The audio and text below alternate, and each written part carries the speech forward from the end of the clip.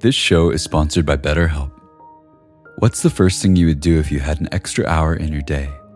Would you meditate? Would you go for a run? Maybe you just like to rest for a while or take a nap. Therapy can help you find and prioritize what matters most so you can do more of it. It's a great way to increase self-awareness, develop coping skills, alter negative behaviors, and more. If you're thinking of starting therapy, give BetterHelp a try. It's entirely online and designed to be convenient, flexible, and suited to your schedule. Learn to make time for what makes you happy with BetterHelp. Visit betterhelp.com/insighthour today to get 10% off your first month. That's BetterHelp, HELP.com/insighthour.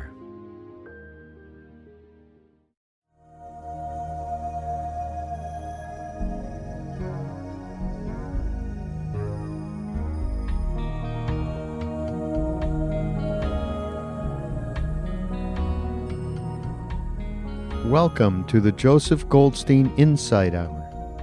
This podcast is an expression of our shared interest in self-discovery.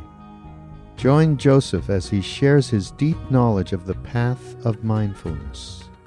If you are interested in supporting this podcast, please go to BeHereNowNetwork.com/Joseph.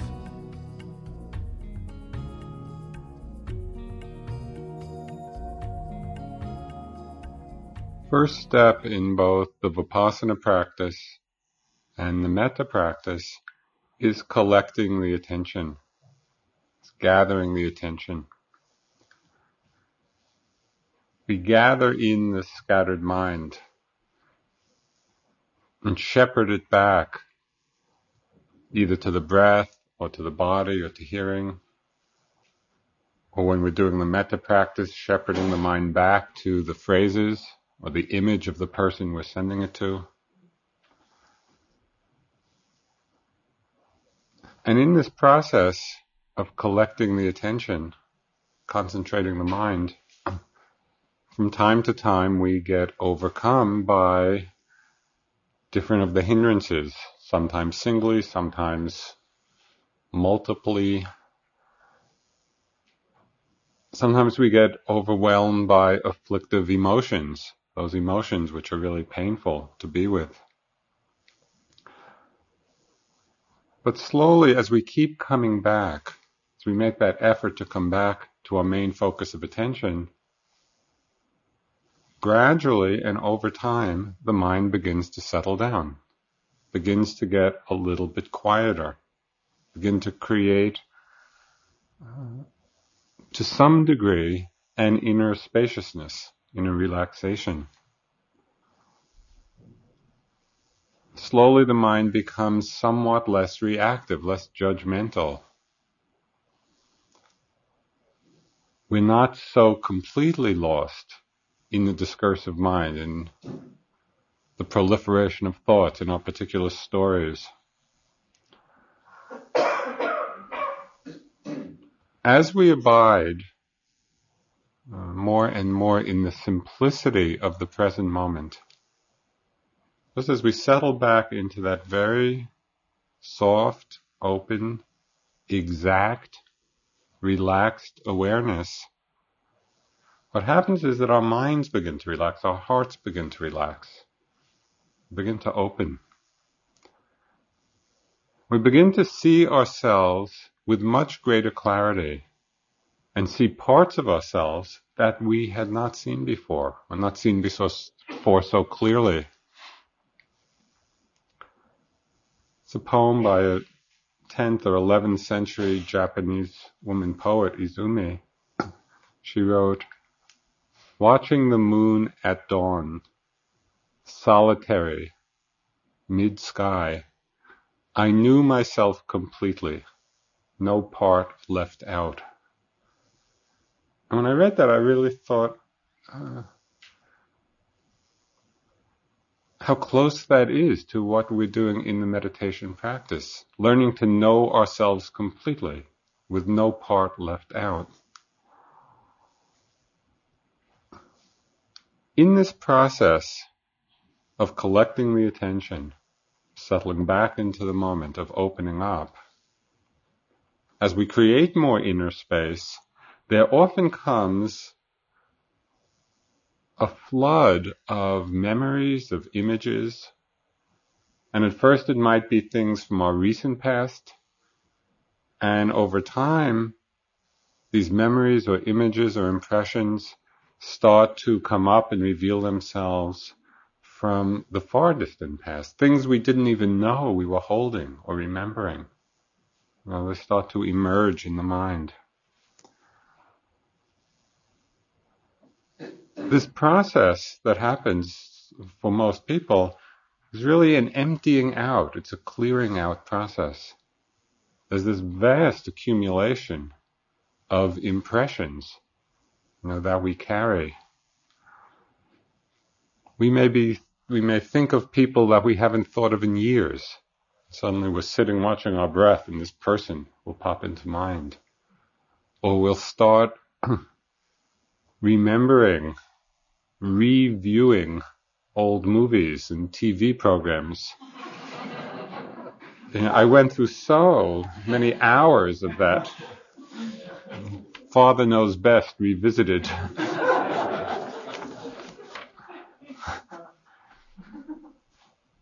We remember past incidents, past situations. And with the power of a focused awareness, sometimes these impressions and memories and images are extremely vivid, extremely clear. Very often, these memories of people or of situations from the past may carry the same emotional charge that they did then. Now, we may be reliving old hurts or arguments and feeling again the same old reactivity. Sometimes we remember things, the unwholesome things we've done, and it brings up the remorse. Just a further little note on Sharon's true confession about my life.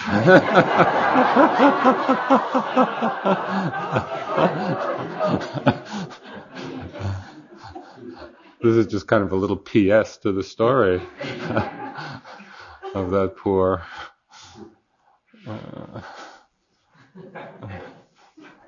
it turns out that almost nobody else went to that party either.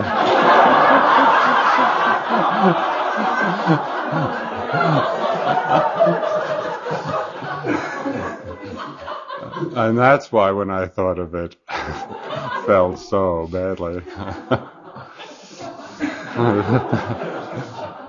40 years later. I had another example of a very sort of powerful thing come up in my practice. When I was in the Peace Corps, which I went to right after college, went to Thailand. We were doing some training in Hawaii. And as part of the training, for some reason, they had us kill chickens. And I ended up teaching English in Bangkok. So this had absolutely no relevance. But anyway, at the time, I didn't know it, and this was part of the program. And I had this very strong macho idea that this is something I ought to be able to do. I'm a man, and it's a manly thing.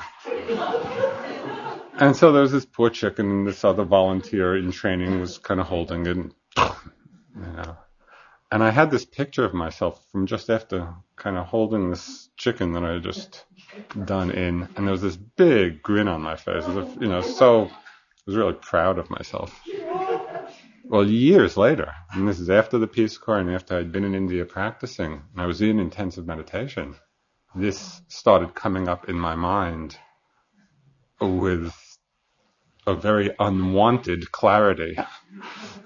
And I really started reliving actually what that was about. And it was just like murdering this being. And I felt this tremendous, tremendous remorse about it. And just looking at the delusion that I had been in, of even thinking that was a good thing to do. It was a very powerful a few days, and it lasted. This whole incident lasted a few days in my practice as it was coming up so strongly. And it was very painful, to relive it consciously.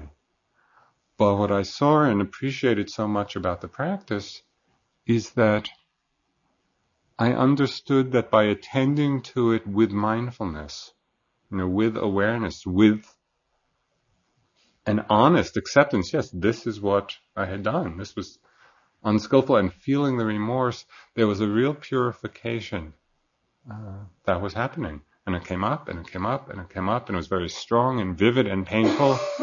And at a certain point, it left. It really cleared out the charge, the emotional sorrow of that. Really left. And I saw that, I appreciated this purifying aspect of bringing awareness to all the impressions, to all the memories, that may come up. We've all done, a combination of skillful and unskillful things. And so we want to appreciate the practice as a way of purifying the mind stream, of this.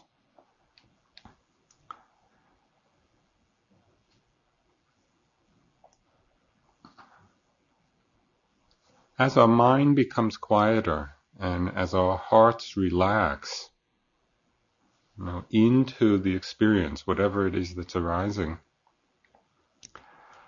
we begin to see all of these things with less projection and a lot less defensiveness. In the softness of awareness, we're not so caught in trying to defend or protect an image of ourselves. There's just a willingness to be with things as they are.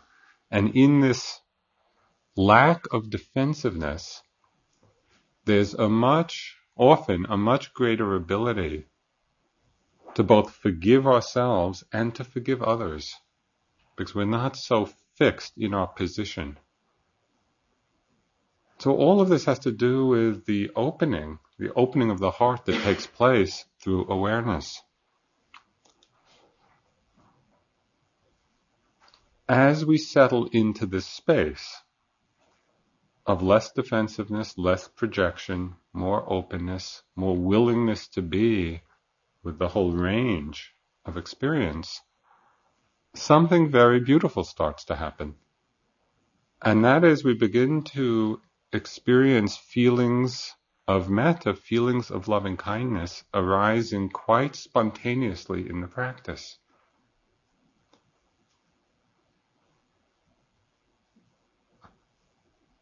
Begin to get a sense, not theoretically, but really deeply from our experience, that the loving kindness and compassion really are the feelings that are coming from our deepest place. When we let go or strip away all the more surface perceptions, we find that at the depth of our experience, the depth of our heart-mind, there's this basic reservoir of goodwill. And we begin to feel this as our deepest place. And that's a very beautiful discovery. That underneath all the reactions and all the judgments and all the aggressive or aversive patterns, that underneath it all, when we settle, we connect with this feeling of metta within us. We begin to see that loving kindness is an expression of awareness.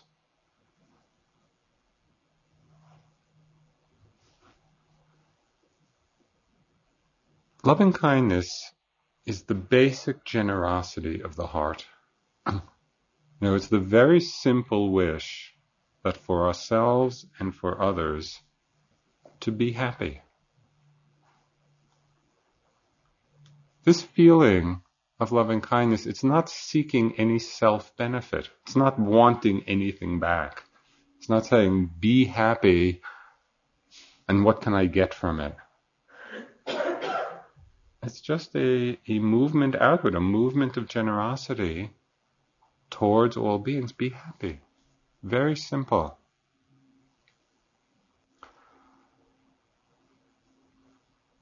In this feeling of loving kindness, no distinction is made between people, between beings. And this is what differentiates it very starkly and very clearly from the feeling of desire and attachment, which is often confused with metta. For most of us, in our lives and our relationships, love and attachment are inextricably entangled. And sometimes it's even hard to imagine, well, how could I really love somebody without attachment?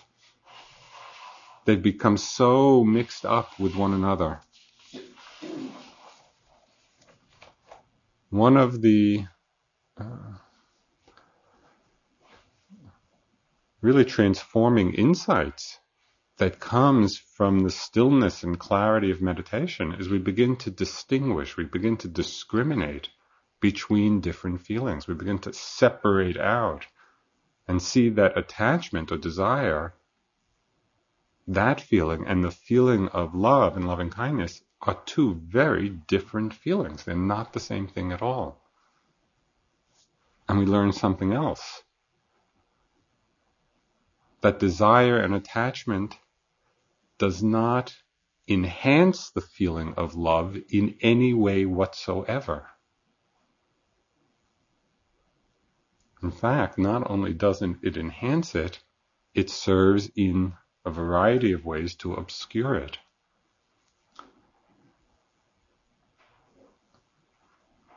When love and desire are mixed up together,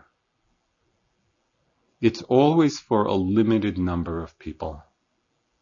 Now, we can have desire for one person, for two people, maybe for three people.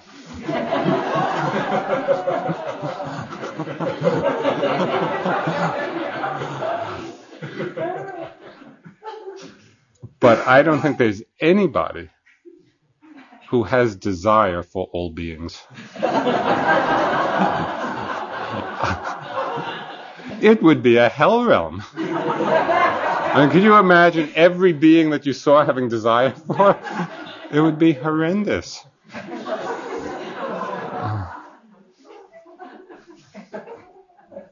But on the contrary, loving kindness precisely has this capacity. And that's what's so amazing about it.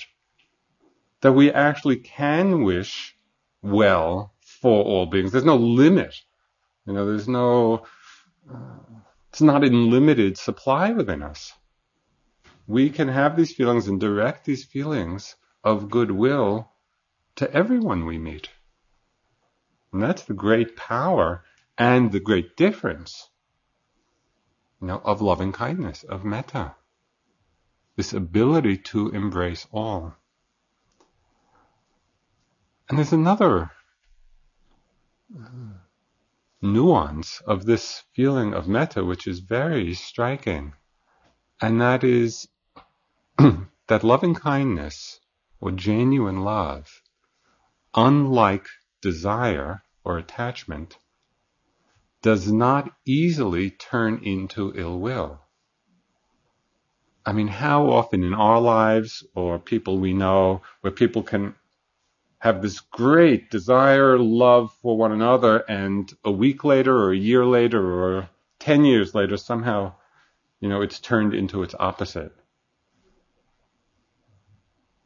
This does not happen with the feeling of metta for one very important reason. And that is the feeling of loving kindness does not depend on how the other person is. Does not depend on the other person being a certain way. Because it's the simple wish coming out of our own heart to be happy, regardless of how the other person is. This becomes very clear, and maybe you got a little taste of it this afternoon. When we go from benefactor friend to neutral person, begin to see that here's a person that we really don't know and can actually start generating loving feelings towards. And I had this experience very strongly when I was doing the metta intensively. And I had gotten up to the neutral person, and I didn't even know who to exactly send it to. And my teacher said, I was in India at the time, said, well, there's this old gardener, in the Vihara, in the place I was staying. Do it towards him. And this was a person that I passed every single day that I was there. I saw him every day. And until that time, he could have been a telephone pole for all that I was relating to him. That itself was shocking to me when I realized that he was another human being. So then I started doing metta. He was my neutral person. So all day long, be happy, be healthy, be filled with love. Well, after a few days of this, it's like every time I saw him, I got this big smile. He was my love object. And it was amazing. He didn't change. It was amazing to learn that how we feel about people is up to us. It does not depend on the other person. Well, this is tremendously empowering, because usually we live under the impression that it's other people making us feel a certain way. An old girlfriend of mine had a great line from our relationship. She used to tell me, stop making me feel aversion.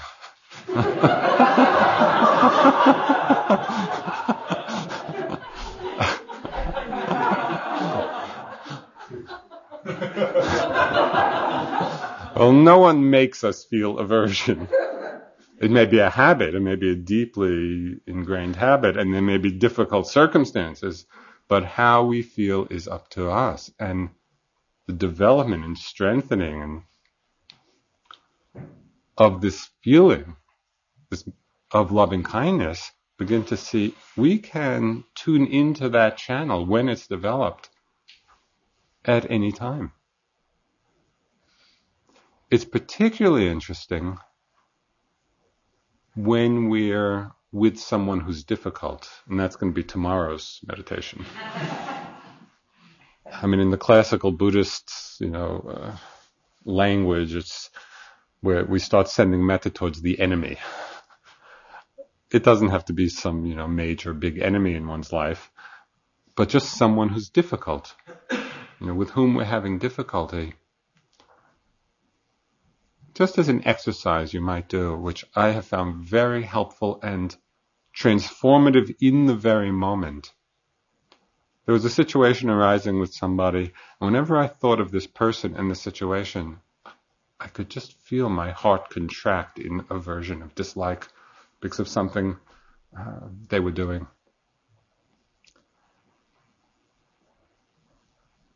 And for a while, for quite a number of times, I was just caught in this feeling and staying very contracted. But at a certain point, I really got interested in the suffering that this was causing me. And what I learned to do with it was to drop out of the storyline of what was going on, which was just feeding, that feeling. To drop out of the storyline and to trace back energetically, to trace back the sensations right to that contraction in the heart, that I was holding in the aversion. So kind of just trace it back, feel the contraction in the heart, and then relax the heart. And it was quite amazing, because as I actually could feel the contraction and then make that move of relaxing it into the space of awareness, the feeling of being separate from that person completely disappeared. It was quite amazing, because as I let go of that contraction, I let go of that ego stance of me and them, relaxed into the space of non-separation. Then it was just two beings doing the dance. And there was a feeling of much greater connectedness, much greater love, much greater compassion, just for all the crazy dance steps we do with one another. how we feel is up to us. We have that capacity, to connect with feelings of metta and loving kindness.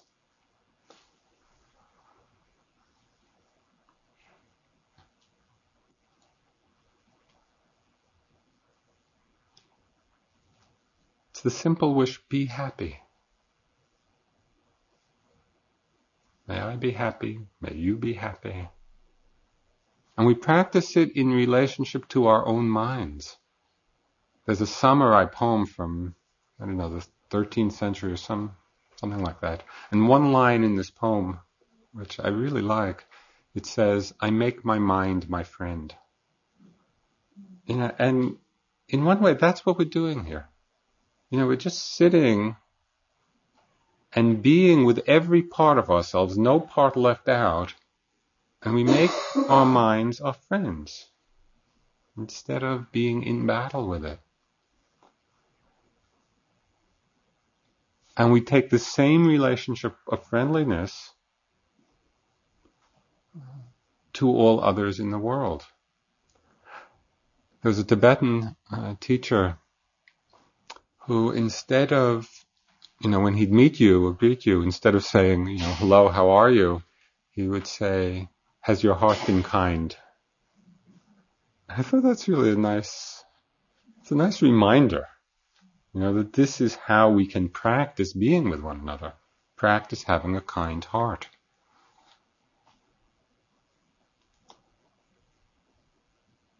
So as the feelings of metta and goodwill, as we settle more and more into them, what happens is that our minds get a lot softer, a lot more pliable.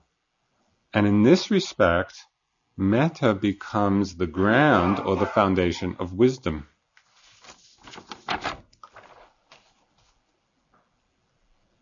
Because as our minds and hearts are softer and more pliable, we're less reactive to difficulties.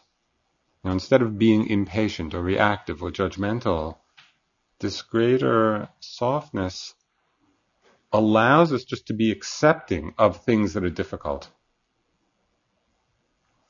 And as we're more accepting, we can bring some wise discernment to those situations.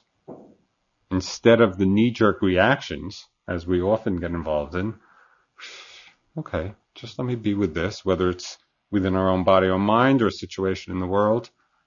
There's a little more space. We're more patient. We're less reactive. We bring in some discernment. What's the wise response here? With the discernment, we make wiser choices. As the result of wiser choices, we become happier in our lives. Because we're happier in our lives, we feel more loving kindness and metta. The metta makes us even softer. More chance for wise discernment, wise choices, more happiness, it's this spiral upwards. It's not a bad way to go.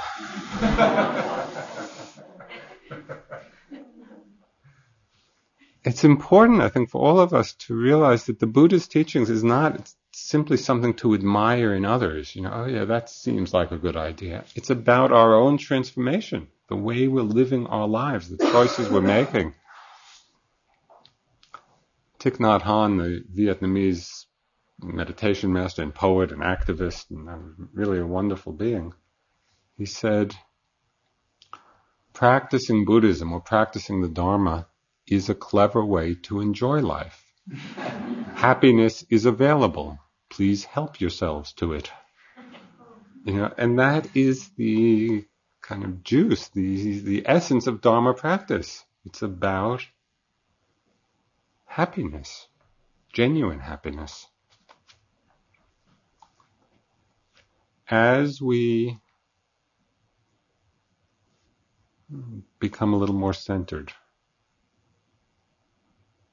as we settle into a relaxed awareness and these feelings of metta begin to come more spontaneously, then when we come close to suffering in ourselves or others, the metta is transformed into compassion.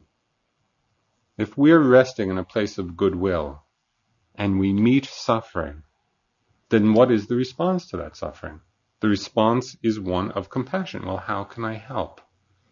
Now, compassion is that feeling which motivates us to try to alleviate the suffering. And it comes as a natural response of the heart in the face of suffering.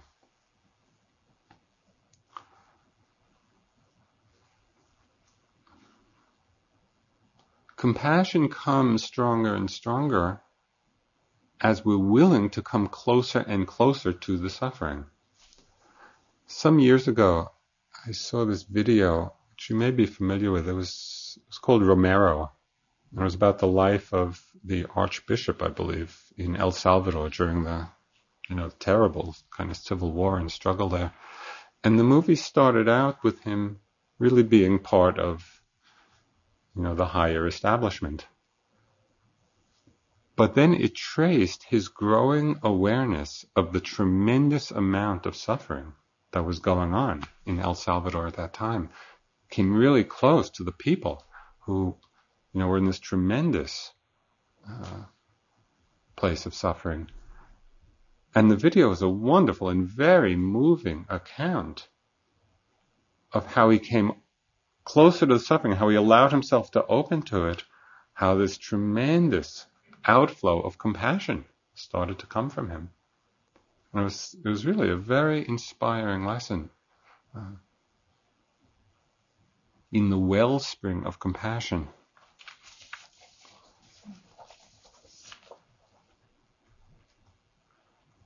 Well, suffering is all around us. Tomorrow night, Steve is going to talk more, and this is the first noble truth of the Buddha's teaching, which is the truth of suffering. He's going to elaborate this in detail. That if suffering is all around us, and compassion comes from being close to suffering, then the question arises, why isn't there more compassion in the world? If suffering is the cause of compassion, and there's so much suffering, why is there so little compassion? That's the koan.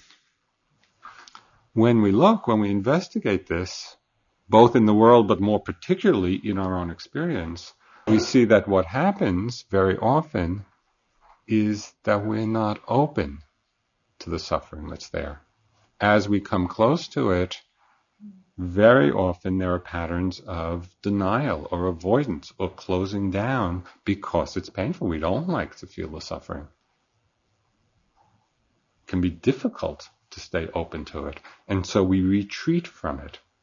And as we retreat from it, it closes off that heart of compassion within us.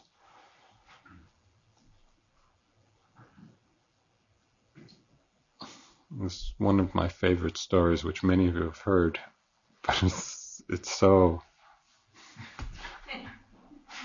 funny and to the point. It was told to me by a friend of mine about his grandfather and father. And they were in a car traveling on December 7th, 1941, Pearl Harbor Day. And they're in the car, and the radio announcer comes on announcing the bombing of Pearl Harbor. And the first thing that his grandfather says to his father is, "Don't tell your mother."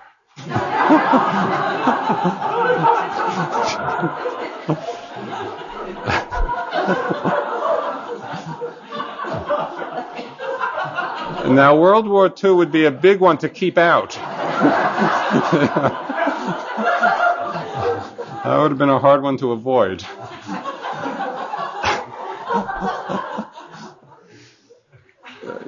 And we can laugh at this, but on a differing scale, we all do the same thing. And we do it with ourselves. We close off. We try to keep it out. Behind all of these movements of pulling away from suffering, in whatever way we do, and it could be avoidance, it could be denial, it could be aggression. Sometimes we get aggressive in the face of suffering. Behind all of these movements of pulling away are some very deeply conditioned fears That's why we pull away from suffering, out of fear.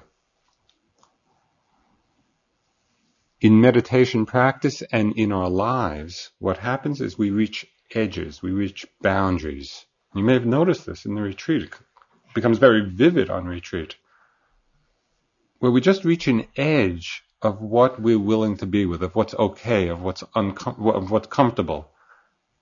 And we reach that edge and then begin to experience something a little more intense or a little more difficult, and we can feel that shrinking back from it. It's right at that edge, right at that boundary of whatever it is, that fear, the very deeply conditioned fears, begin to reveal themselves. And that's why this is such a valuable place in practice to explore.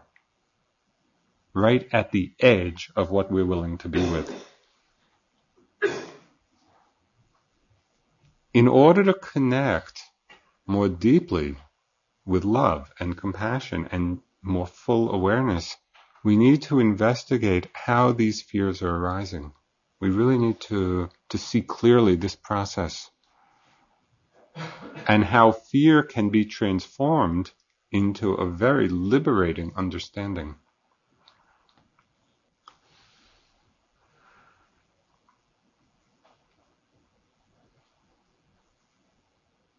Now, each one of us is conditioned in different ways, and we have fear about different things. For some people, there might be a great fear of discomfort, of being uncomfortable. And so we try to organize our lives so that we're never uncomfortable. It generally doesn't work very well. And I had a very striking experience of this. I was in India and going up to Kashmir for the summer months when it's very hot on the plains. And I was on one of these, interminable Indian bus rides, really long. I don't know, it's like 17 hours. And the bus was old and rickety and crowded and it smelled of oil and gas and fumes, and it was, and I'm quite tall, and so I was kind of just sitting squashed, and I was right over the engine, whatever that's called. And when I got on this bus, and I knew this is a long ride, my first strategy, the first thought I had, okay, I'm going to just stay on my breath. I'm going to get really locked into the breath and stay really concentrated and just keep all of this out. And so I got on the bus, and that's what I tried to do. And I tried to do it for several hours. Well, it was extremely stressful. Just trying to hold on to the breath for dear life so I wouldn't have to feel all of this discomfort. Finally, it took me that long to realize this is stupid.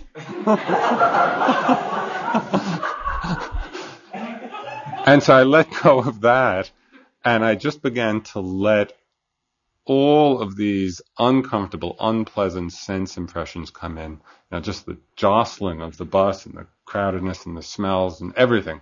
I just let everything wash through. And it was amazing. Because when I let go of my fear of being uncomfortable and could just let it all in instead of trying to keep it out, it actually was no problem. But it was amazing to see what I had constructed out of fear of the discomfort, and how that just creates more tension. So really the essence of the practice is to let it all in, whatever's happening. Let it in, let it wash through. This fear of discomfort. For many people, there's a fear of pain. Now this is a real concern for many of us. And maybe you've gotten, some glimpse of this in your practice.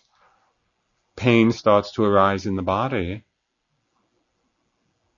And because there's a fear of feeling pain, we concoct all kinds of strategies for dealing with the pain.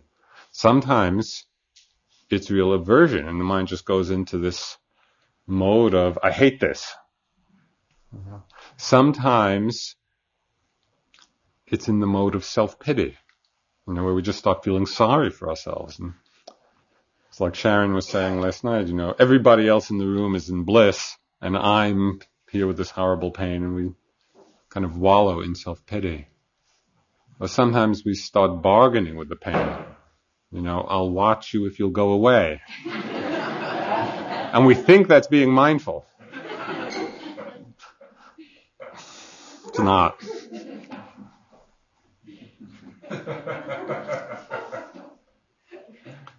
All of this is based on fear.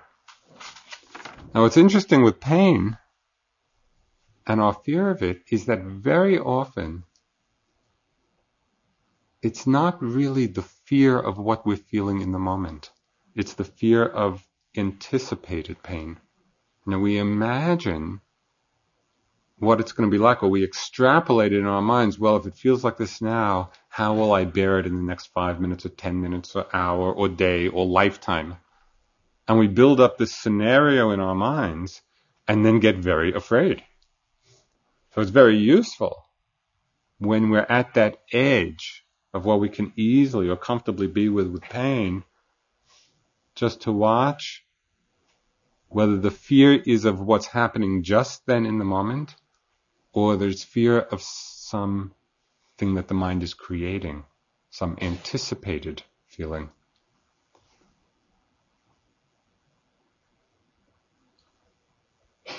There's a way to bring metta into this relationship to the body in pain, which is very wonderful.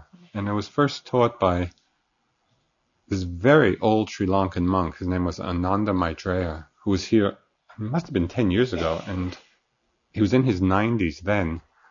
And he might still be alive. I haven't heard that he died, but anyway, he had this 93-year-old monk who was he was wonderful. And he taught this way of metta. He would go through the body and he would say, may my head be happy. May my neck be happy. May my shoulders be happy. And he would just go through the whole body like that.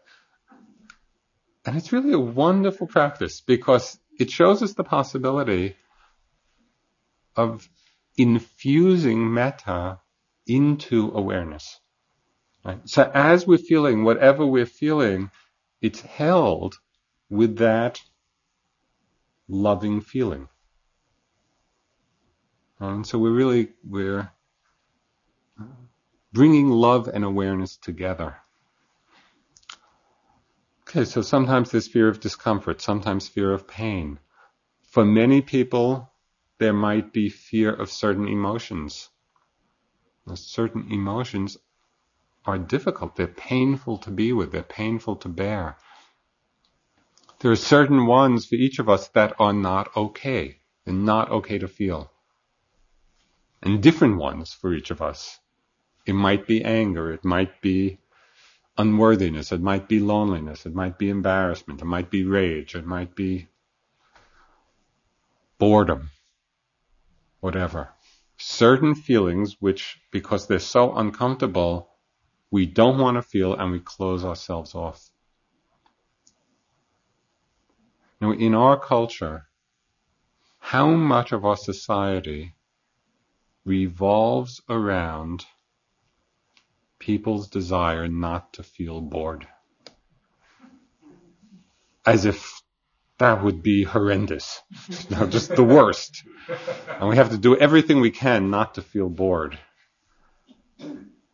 Oh, it takes a lot of energy, to build a whole life around the defense against a certain feeling. It would be much simpler, as we're doing here, to simply learn to allow whatever feelings they are, even when they're painful. It's okay. Let me just feel it. They come and go like everything else.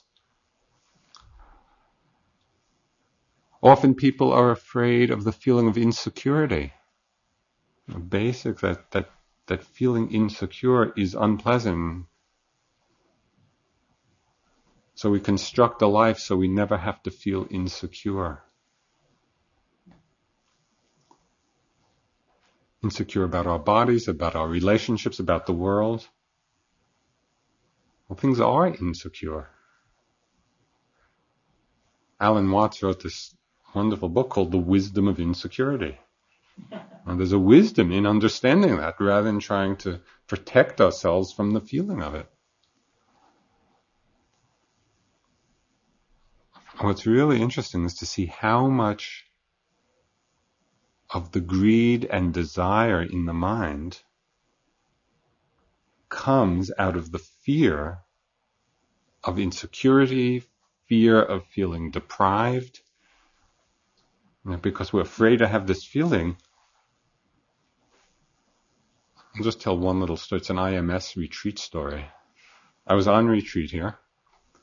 And as you may have noticed during your time here, sometimes at lunchtime, before certain dishes, there's a sign, moderation, please. And one of the things that I noticed is that this sign, moderation, please, almost always is in front of the dishes I really like. So I'm going through the line, and I get to this dish. It was sesame spinach. And it was kind of in this bowl, and it said, moderation, please. So everything I'm going to tell you now I saw in retrospect. I didn't see it going through. So I'm going through the line. I see this sign, moderation, please. I look at this sesame spinach. And the first thing my mind does, it thinks, well, how much can I take and it still be moderate? It's like there was this feeling of, can I get enough? And I proceeded to take as much as I thought I could get away with. Well, about 45 seconds later, I had this massive guilt attack. Did I take too much? And this whole lunch period, I'm looking over my shoulder to see if there was still some spinach left for the people behind me. It's like, because in that moment, that feeling of panic about not having enough, it drove that action. Well, the sesame spinach isn't such a huge deal, but this pattern gets acted out a lot in so many ways in our lives and in the world. Because we haven't learned how to be okay with those unpleasant feelings. Okay, that feeling of not having enough. Okay, and I just feel that, and I be with it. I don't have to protect myself against it.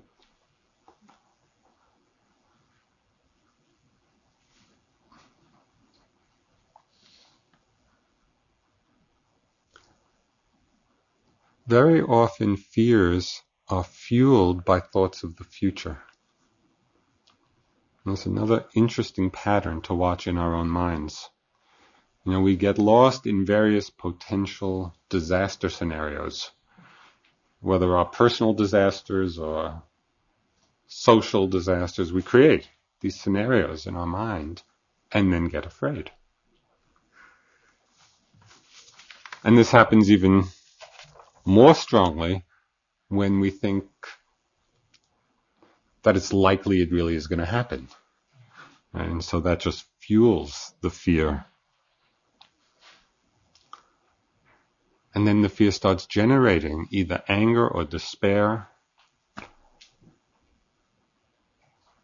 But what we're forgetting in that moment is that all that's happening is that certain thoughts are arising in the mind.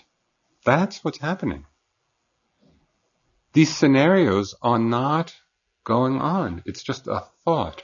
And there's one story which just encapsulates this whole insight, and it provides a very useful mental note. It's the story of this Zen practitioner in Japan who lived in a cave, and he was a great artist. And he spent all these years in a cave, and he was painting a picture of a tiger on the wall of the cave. And he spent years doing this. And he painted it so realistically that when he finished, he looked at it and got frightened. Okay, we do the same thing many, many times a day.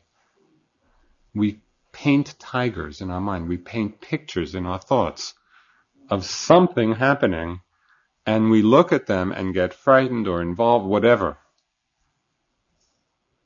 we forget that they're just painted tigers. They're just thoughts arising. So I recommend the use of that label for you. When you really get caught in a scenario of one kind or another, use the note, paint a tiger. And you'll see, oh yeah, that's all that's going on.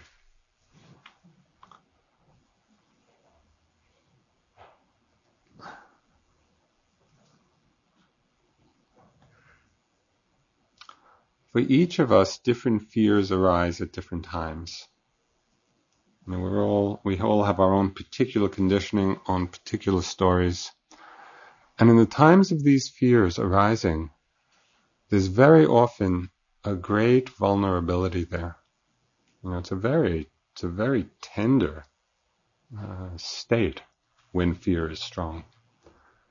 But in that vulnerability, there's also a great potential for a powerful heart connection. I'll just tell you one of my fear stories. Fear comes up. I have a lot of fear stories. But this one was really, in a way, the most transforming.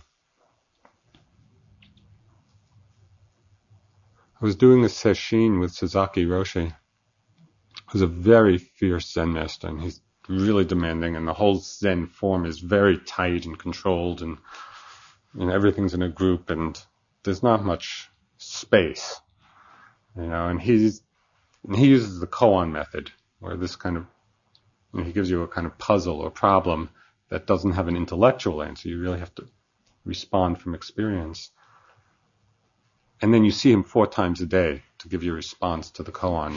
And everything's pressure and building, and he's sitting there very fierce. So we're doing this sesshin, and he gives me this koan, and I go in these 4 times a day, do my bows. So I give my answer, and he looks at me and he says, very stupid. And this was just over and over again, day after day. It was just one variation. I thought I was doing well when he said, oh, very good, but not Zen. So I'm getting more and more uptight, and I was dreading going in there. It was just like this. So finally, in one interview, I think he had some pity, and he gave me an easier koan. Right? He kind of backed me up. And so he gave me the koan, how do you manifest Buddha nature while chanting a sutra, while chanting a discourse? And we had been chanting every day. Okay, I understood that. Go in and just chant something. But whether he knew or not, I don't know. But this just touched this deep, deep, deep conditioning I had about singing, which started when a 3rd grade music teacher told me Goldstein just mouthed the words. And that was reinforced over the years many times from some of my dearest and closest friends. Okay, so this just touched off this huge fear. So I'm sitting before the interview, I'm just rehearsing, a million times going through my mind, this few lines of a chant I was going to do. So the bell rings, I go in there. I waited till last. I was the last one. I go in, I do my bows, say the koan, I start chanting. I totally screwed it up. I got all the words wrong, I got everything mixed up. And this was, after this pressure cooker of a sesshin, I felt awful. I felt so completely exposed and vulnerable and naked and raw. It just felt like my heart was completely exposed. It was a horrible feeling. But then he just sat there and he looked at me, and it was an amazing moment. He just looked at me and he said, oh, very good. And it was amazing because he was right there. He wasn't just trying to make me feel good. And it was precisely because I was so open and so exposed and so vulnerable that those words, it literally felt like they were touching my heart. And I just saw the power, and the possibility that can come when we're able to be in that state. Even though it's tremendously difficult, and it's really hard to be with, but something very powerful is open. There's tremendous potential in that state of vulnerability.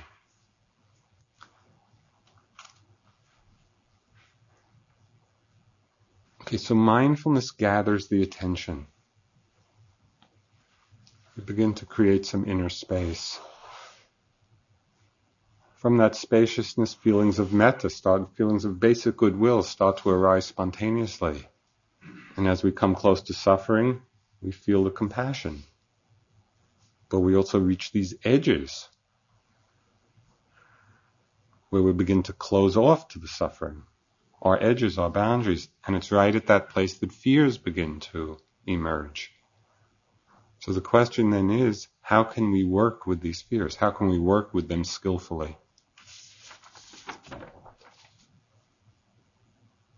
It might be fear of pain, it might be fear of certain feelings or emotions, it might be fear of death. The first step is to recognize it as it arises. We have to become aware, yes, fear is arising, fear is appearing. Can we recognize it and can we accept it? There's a favorite mantra, Vipassana mantra, which I used with fear and it was very helpful. It's okay. It's okay. It's okay. Just let me feel this. Let me feel the feeling rather than trying to avoid it.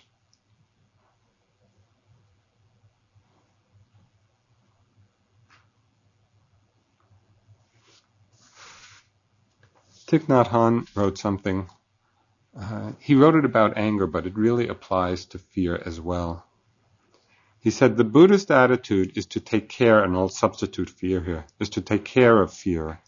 We don't suppress it. We don't run away from it. We just breathe and hold our anger in our arms with utmost tenderness. The fear is no longer alone. It is with our mindfulness. Fear is like a closed flower in the morning. As the sun shines on the flower will bloom, because the sunlight penetrates deeply into the flower. Mindfulness is like that. If you keep breathing, mindfulness particles will penetrate the fear. When sunshine penetrates a flower, the flower cannot resist. It has to open itself and show its heart to the sun. If you keep shining your compassion and understanding on it, your fear will soon crack, and you will be able to look into its depths and see its roots. Can we be with fear in that way, with that kind of tenderness? As we might be with a child who's afraid. It's easy for us to understand how we would be with a fearful child, just being present and caring. But somehow we have difficulty being with our own fears in that way, and that's the practice.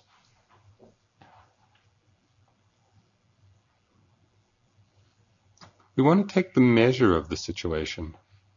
Sometimes we're in a situation and fear arises. We want to apply some discriminating wisdom here. Because sometimes we want to open to the fear and stay right with it and perhaps even act, even though fear is present. And this is really the quality of courage. Where even though fear is present, it does not have to limit us. We can act anyway if we've developed this ability to be accepting of the fear. We want to apply some wisdom to the situation. The Dalai Lama had a very useful piece of advice here. Somebody asked him how we can work with deep fears. He said, if you have some fear of pain or suffering, you should examine whether there is anything you can do about it. If you can do something about it, there is no need to worry. If you cannot do anything about it, then there's also no need to worry.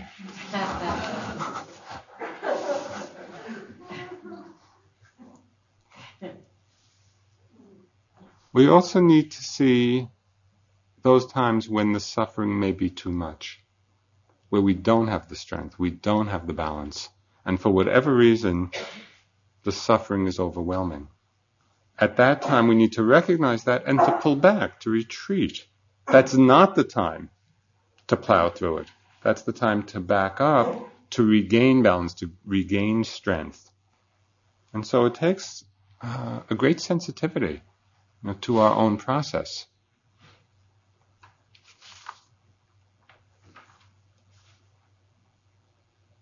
We want to recognize the fear, become accepting of it, shine the light of awareness on it. Want to take the measure of the situation. And we want to explore, investigate the nature of the mind itself, the nature of fear itself. I'm going to talk more about this in a few nights. But it's really about seeing deeply the empty, transparent nature of all phenomena. Now, we tend to solidify things and then get lost or imprisoned in that solidification. The whole practice of awareness, of wisdom, is to see the empty, transparent, insubstantial nature of all phenomena.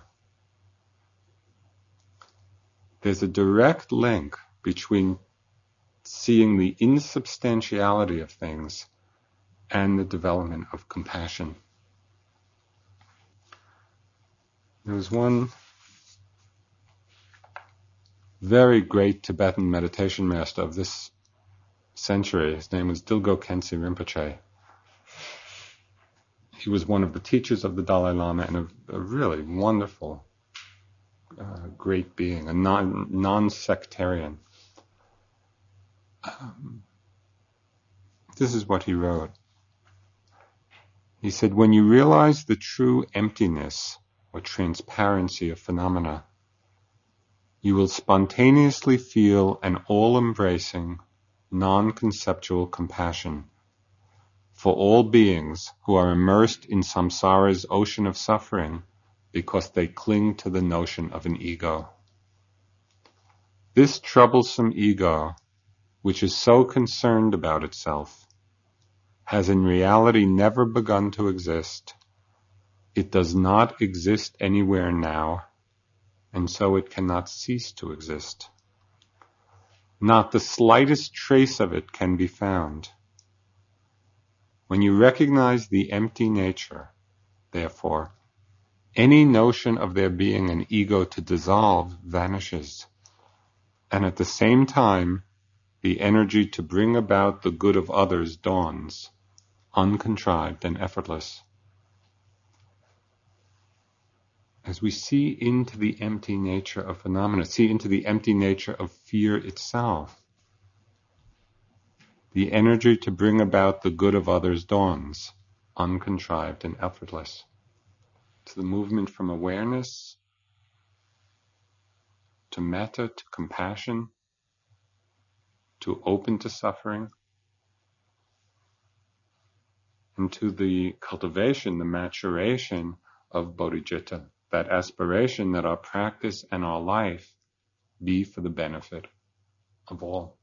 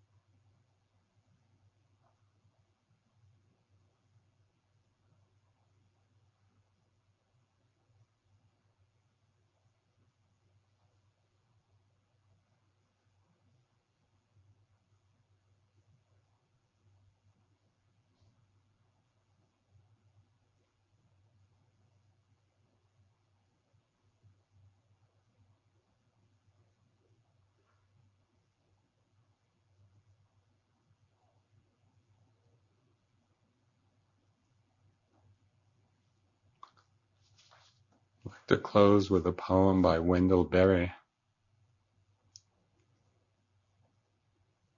When despair for the world grows in me, and I wake in the night at the least sound, in fear of what my life and my children's lives may be, I go and lie down where the wood drake rests in his beauty on the water, and the great heron feeds.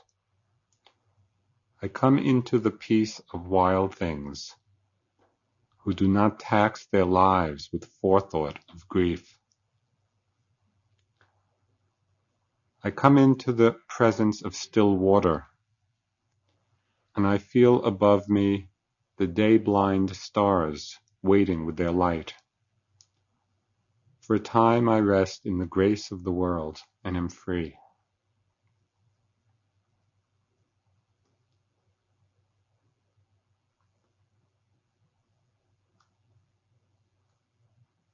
This is really our practice.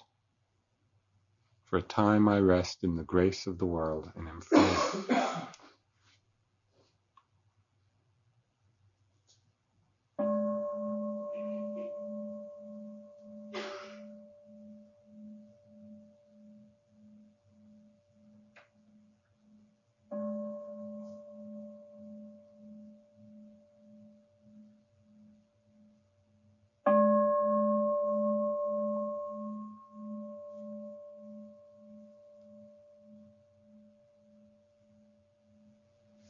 Thank you.